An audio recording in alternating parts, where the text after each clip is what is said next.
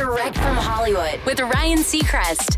Zoe Kravitz has made a name for herself as an actress starring in big projects like High Fidelity, Mad Max, Fury Road, Big Little Lies, and playing Catwoman in the upcoming Batman reboot with Rob Pattinson. But she'll be stepping behind the camera for the first time to direct an upcoming thriller with a script she also wrote, with a provocative word in the title. So we'll refer to it as Blank Island. Obviously, using a carnal word in its title is a bold decision, one Zoe feels is the right one. She tells Variety, "I started writing this story in 2017, this island being a place where people would go, bring women, party, and hang out. The story evolved into something else, but the title wound up having multiple meanings, and it alludes to this time and place society claims to not be in anymore. People are evolving and changing, but there's still a bad taste in many mouths from past behavior." She's already inked Channing Tatum to star as the male lead, but is still looking to cast the main female character that Zoe wrote as a dream role for herself, knowing that she would not play it and would instead focus on directing.